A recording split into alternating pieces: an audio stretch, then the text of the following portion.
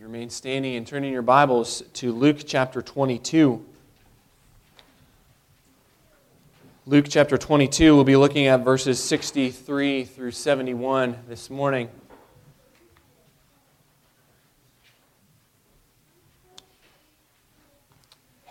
Luke 22, verses 63 through 71. Hear now the word of the Lord. Now the men who were holding Jesus in custody were mocking him as they beat him. They also blindfolded him and kept asking him, "Prophesy, who is it that struck you?"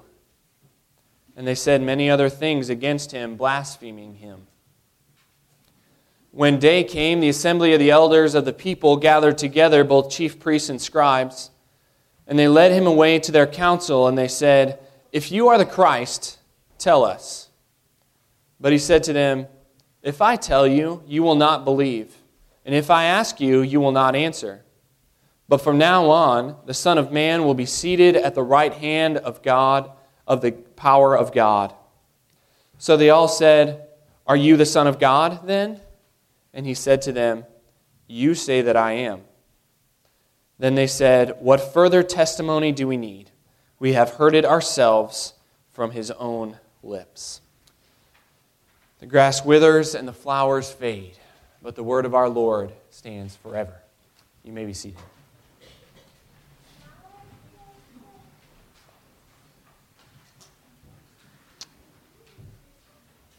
If you would, please pray with me. Heavenly Father, as we approach your word this morning, I pray that the meditations of our hearts and the words of my mouth may be pleasing in your sight, O Lord, our rock and our Redeemer. And we pray this in Jesus' name. Amen. Well, we are getting close to the end of Luke. We have made it now through the end of chapter 22. So this has been a couple of years in the making now. We will read the Easter story on Easter morning, and then we will end with chapter 20, with the rest of Luke there, chapter 24. And then we will move on from that into the book of Acts, which will be exciting to do. But during the time of Advent, if you remember, we took a little break from Luke, and we studied about who is Jesus. And we took the Apostles' Creed, and we took this phrase of who Jesus is, and we kind of broke that down. And we just spent that time understanding who is Jesus. Well, this is a sermon that's going to remind us of those things, of who Jesus is. And we're going to look specifically at the fact that Jesus is our prophet and our priest and our king, because we see those three offices of Christ here in our passage this morning. So this is going to be kind of an introduction into the next several weeks, because we're really slowing things down here in Luke. These last hours of Jesus are really drawn out, because they're so significant into what happens in his life. So this is going to be an introduction of how we need to approach these next couple of weeks as we think about these last hours of the life of Christ. Back in the summer of 2002, I was in my junior year of college, and during that summer, I was doing a youth ministry internship in Vienna, Virginia, which is in Northern Virginia. It's about maybe half an hour or so at the most, depending on traffic, from D.C. So it's very close to our nation's capital. It was a great experience for me. I loved being that close to Washington. I loved experiencing the vibe of that city. Whether or not you agree with the politics that are going on there, you can just sense that there is significant things happening here. Plus all the history, the monuments, the museums, the things that you can see. I really enjoyed being there during the summer. One of my favorite places to go, and I may have shared this before as well, one of my favorite places to go when I was there was actually Arlington National Cemetery. Just to go there to walk through row upon row of those crosses, those grave sites, to see all the men and the women who have died for us in defending our freedom. The overwhelming sense of gratitude would just hit me as I would walk through there. In the In 1999, our senior class trip from high school, we would always take a trip to Washington, D.C. And during that, one of the special moments that we would have is that there was always a group of 4 people who were chosen to help lay a wreath during a wreath-laying ceremony at the Tomb of the Unknown Soldier there. If you've ever been to the Tomb of the Unknown Soldier, it's a very impressive. There's always a guard there who walks back and forth very methodically, keeping watch, guarding the Tomb of the Unknown. And often they have a wreath-laying ceremony there. I was one of those that got to be, that was chosen for that. It was a huge honor, an experience that I will cherish for the rest of my life. And every time I think about that experience, or just think about being in Arlington there, just the overwhelming sense of gratitude just comes over me for those who have gone before us. As we look at these last several hours of the life of Jesus, I hope that that sense of gratitude overwhelms us as well as we look at these things. As we look at these next verses in the life of Jesus that Luke records for us, we are entering into some pretty raw territory here. It's some pretty emotional things that are happening. And as we go through it, it's going to culminate at our Maundy Thursday service. That's going to be on Thursday before Easter. I forget the exact date now, but it'll be at 6 p.m. here. We're going to celebrate communion together, and we're going to celebrate the death of our Savior, Jesus Christ.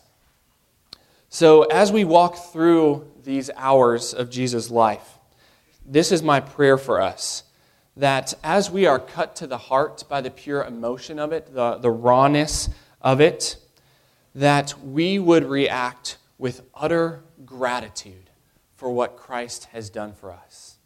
That as we talk about these things that are very familiar, that we have discussed and read many times, that we would just be overwhelmed with who Christ is and overwhelmed with gratitude. That at the point that we would see Jesus, that when He comes again, that sense of gratitude would be so overwhelming to us that the only thing that we could do is run up to Jesus, throw our arms around Him with tears in our eyes, and simply say, "Thank you. Thank you." So that is my prayer for us as we do this. And as we walk through this, one of the advantages that we have as Christians living in the 21st century is that we get to see Christ's death through the lens of the resurrection. Now, this isn't something that Peter had the advantage of, as we talked about last week, because as he struggled with the fact that he had denied Christ, he didn't know that he would see Jesus again. But we have that perspective, because Christ is not dead, He has risen. And as we read this horrendous account of Jesus' suffering and of His death, we see it through this lens. And I think through this lens, it's a blessing, but it's also a curse. Here's what I mean by that. It's a curse because, on the one hand, we can quickly rush through this, and we say, yeah, I understand there was this suffering, it was terrible, and He died on the cross, but He rose again. And I think that if we look at it from that perspective, we rush through it too quickly, and we don't let the gravity of it really sink in. And I'm glad that we're taking a couple of weeks to go through this, because the gravity of this is immense, and it means everything in our lives as Christians. So on the one hand, we can rush too quickly through it, and we're not going to do that. But on the other hand, seeing it through the perspective of the resurrection is a blessing. Because if we didn't understand the truth of the resurrection, that Christ is risen, we would be like Peter, have this crushing weight upon ourselves, this weight of despair that the disciples felt. When I think about what it must have been like for the disciples on Friday night after Jesus had died and been taken down off the cross, or for them on Saturday as they're trying to celebrate the Sabbath, which is usually such a joyful occasion for them, how awful would that Saturday have been for them? Just feeling that sense of utter despair. I'm sure that there was weeping throughout that day. But we don't approach the last hours of Jesus' life with a sense of despair, and that's not how we're going to approach it over these next couple of weeks. Because we know that 3 days later, Jesus rose again from the dead. We know that. We know that the grave couldn't hold him, that death had no power over him. And we can let the gravity of his passion, his suffering, and his death really sink in. But we can have it sink in without being crushed by it. Because he is alive, he has risen. So as we read and as we discuss this mocking that we see here in our passage this morning, when we hear about this mocking, we know that in the end, Jesus is the one who has the final word. We can cringe when we read about each blow that Jesus endures. But we know that in the end, he no longer suffers any pain. In fact, he has overcome pain. When we weep, when we read about the Father turning his face away from his Son, and Jesus crying out to God his Father, saying, my God, why have you forsaken me?" Usually Jesus addresses his Father as Father. But God has turned his face away. And now Jesus cries out in despair. And we can weep when that happens, but we know that as Jesus tells us in our passage this morning, that Jesus will be seated at the right hand of God, of the power of God. And in Philippians 2:9, Paul reminds us that God has highly exalted him and bestowed on him the name that is above every name. We know the end of the story. So with this perspective of seeing these events through the lives of the resurrection, let's see then why Jesus deserves the deep and the overwhelming sense of gratitude that we should be offering to him. So as we come to our passage this morning, let's remind ourselves where we are. This is after Jesus' arrest. So we had the Last Supper. Jesus predicted Peter's denial. Peter actually goes through with that denial after Jesus is arrested there in the garden. And now they are at the house of the high priest. Jesus is waiting there. He's in custody. There was probably a quick questioning of him that we don't have recorded here in Luke that happens in the other Gospels. But he is waiting his formal trial before the chief priests here, which will come at daybreak. And during this time, as we look at verses 63 through 71 here, we're going to notice the three offices of Jesus. The fact that he is a prophet and a priest and a king. And I hope that when we see what Jesus has done, who Jesus is, that will usher in this sense of gratitude to him. So first of all, let's talk about this trial that Jesus endures here with the chief priests and the elders. These chief priests and these elders, they come into this trial with preconceived notions of who Jesus is. They have known about his ministry for a long time now. They've been opposing him left and right. And they come in not with what we say today when prisoners are on trial, that they're innocent until proven guilty. In their minds, he's guilty, and they're going to prove it. Prove that he is guilty. They don't care about the response. They don't care about the answers that he is giving. They just want to prove the fact that he is guilty. So, this is very similar to what we talked about several weeks ago, right after Jesus cleansed the temple, and he comes back the next day, and the leaders of the temple there ask him, by whose authority are you doing this? And they're not really interested in the answer. They don't want to know. They don't want to become followers of Jesus. What they want to do is to be able to condemn him. And we see this here as well. They simply want to condemn him so that they can put him to death. They're self-centered. They're self-serving. They want Jesus out of the picture so that they can retain their own power and their own authority. So, nothing has changed in the lives of these leaders. So, in this brief trial, we see that Jesus leaves absolutely no doubt as to who he is. So, the first question they ask him is this: are you the Christ? They say, if you are the Christ, tell us. And Jesus answers very indirectly. First, he calls them out. He said, even if I do answer you, you're not going to believe me. So why are we even doing this? You're not going to believe a word that I say. And then he brings up this prophecy from the book of Daniel. Daniel chapter 7, verse 14, where Daniel speaks of the Son of Man. And Jesus says, "But from now on, the Son of Man shall be seated at the right hand of the power of God."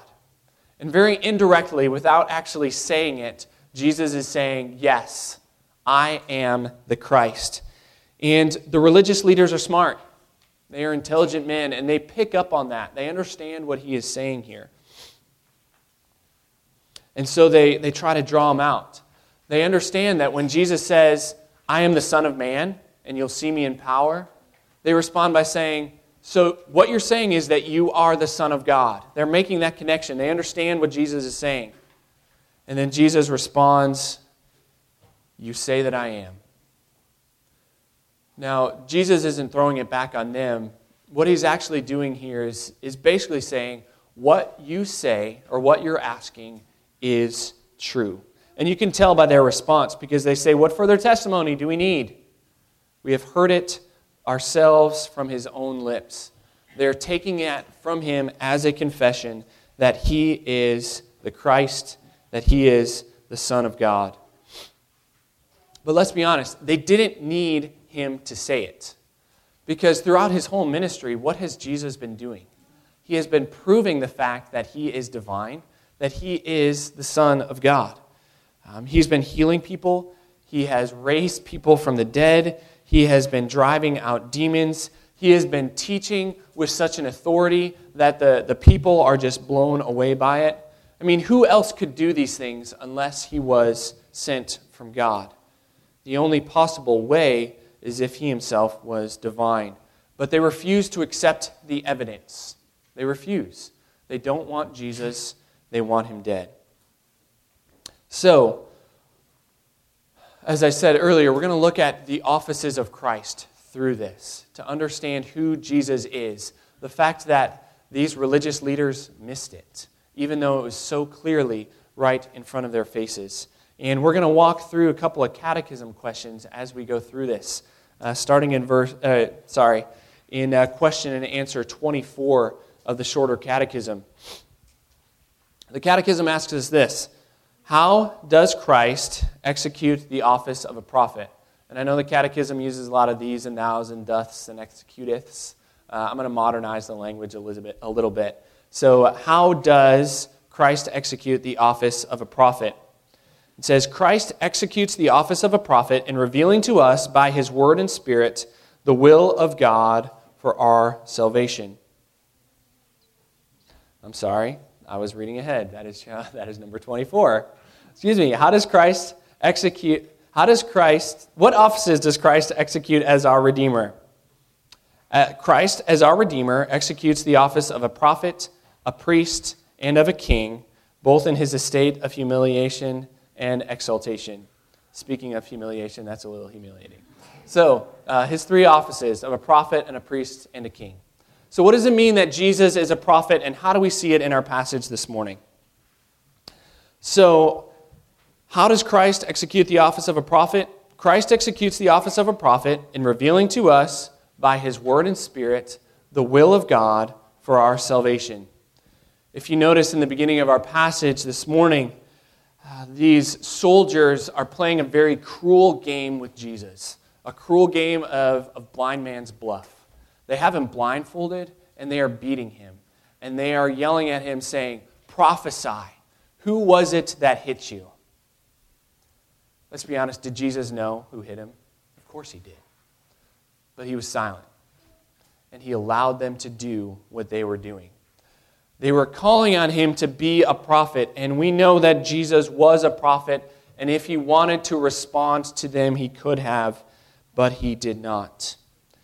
And we see that Jesus is a prophet in two ways, in the fact that he speaks prophecy and that he fulfills prophecy. In Luke 18:32, Jesus spoke of this event that would happen in his life. And he told his disciples, for he will be delivered over to the Gentiles and will be mocked and shamefully treated, and spit upon. Just a couple of weeks ago, we looked at the fact that Jesus prophesied Peter's denial. And less than just a couple of hours later, that prophecy came true. Jesus prophesied of his death time and time again. He prophesied of his resurrection, and we know that those came true as well. Throughout his life, Jesus fulfilled prophecy. At that very moment, in fact, he was fulfilling prophecy from the book of Isaiah, chapter 53, verse 7, where it says, "He was oppressed and he was afflicted, yet he opened not his mouth. Like a lamb that is led to the slaughter, and like a sheep before her shearers is silent, so he opened not his mouth." That was Jesus to the T. We see the prophecies that will be fulfilled in the cross. If you read Psalm 22, there's several prophecies there that Jesus fulfills on the cross. Several weeks ago, we looked at the triumphal entry and the fact that Jesus fulfilled the prophecies of Zechariah. If you remember back to the birth of Jesus and all the prophecies that were fulfilled there from Isaiah and other places as well. So Jesus is a prophet in the fact that he speaks prophecy, he speaks God's will, and he also fulfills prophecy as well. Not only is Jesus a prophet, but he is also a priest. Question and answer 25 of the Catechism goes like this. How does Christ execute the office of a priest? Christ executes the office of a priest in his once offering up himself a sacrifice to satisfy divine justice, to reconcile us to God, and in making continual intercession for us. There is a lot of irony, not only in this passage, but in all of Jesus' passion. There's a lot of irony. So here is Jesus in the house of the high priest. He is undergoing this trial by the chief priests and the scribes and the elders and the teachers of the law, all the religious leaders there. So he's in the house of the high priest there. And we know from later on in Scripture, particularly in the book of Hebrews, that Jesus is our great high priest. That this office of the high priest from the Old Testament was pointing to Jesus, that he fulfills it perfectly. But here Jesus is in the house of the man who holds this office that Jesus is the fulfillment of, and Jesus is the one who is being condemned by this office. The fulfillment of it is being condemned by it. How ironic is that?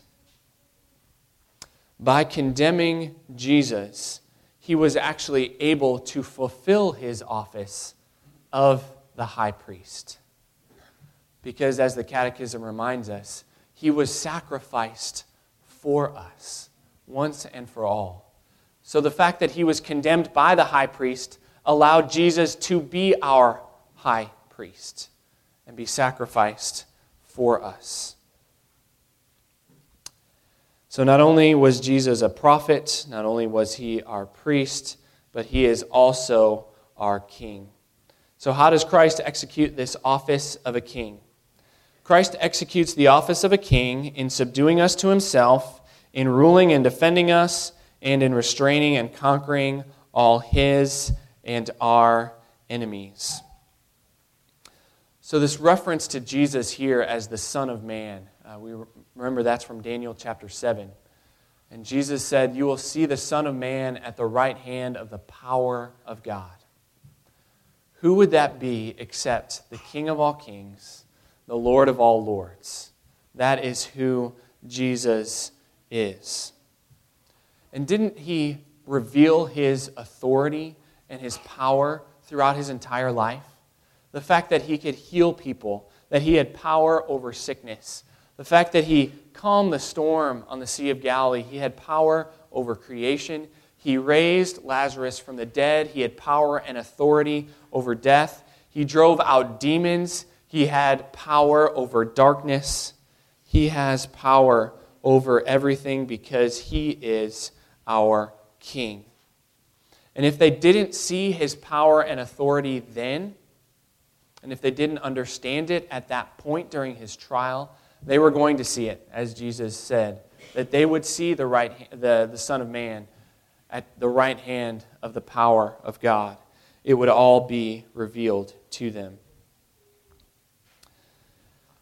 So as we understand who Jesus is, honestly, the question is, how do we apply this to our lives then? As we read through this and understand who Jesus is, what difference does that make in our lives? First of all, obviously, Jesus is divine. None of these things should have happened to the Son of God, but these things did happen because he was the Son of God. And our first response, our foremost response, need to be that of overwhelming gratitude. We need to come to him and say, "Thank you, Jesus, for who you are and for what you have done. Thank you that you are our prophet, that you are our priest, and that you are our king." And our knowledge and belief of who Jesus is should affect every aspect of our lives. You know, last week we talked about the ability that we have when we believe the gospel to be vulnerable with our sin, to come and confess our sin not only to God, first and foremost, but also to each other because of the truth of the gospel. Well, to the degree that we believe the gospel is the degree to which we understand who Jesus is and what he has done for us. We need to believe the gospel. We need to confess our sins. And honestly, over the last week, I've had some really good conversations with some of you in the congregation about the belief in the gospel, about confessing sins to one another. And it's been beautiful to see how God has been working in the lives of people in our congregation. Do you feel like Peter? Do you feel like often you're overcome by the weight and the guilt of your sin? We're reminded that Christ is our priest, that he has satisfied the wrath of God towards your sin, towards our sin, that he has made reconciliation between us and God, between you and God. He has taken your guilt, your regret, and your shame, and he has nailed it to the cross because he is our priest.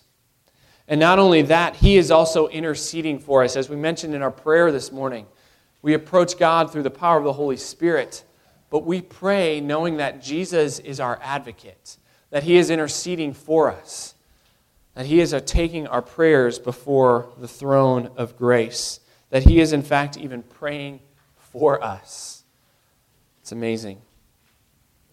Do you feel like you are beaten down by the world? That you are struggling?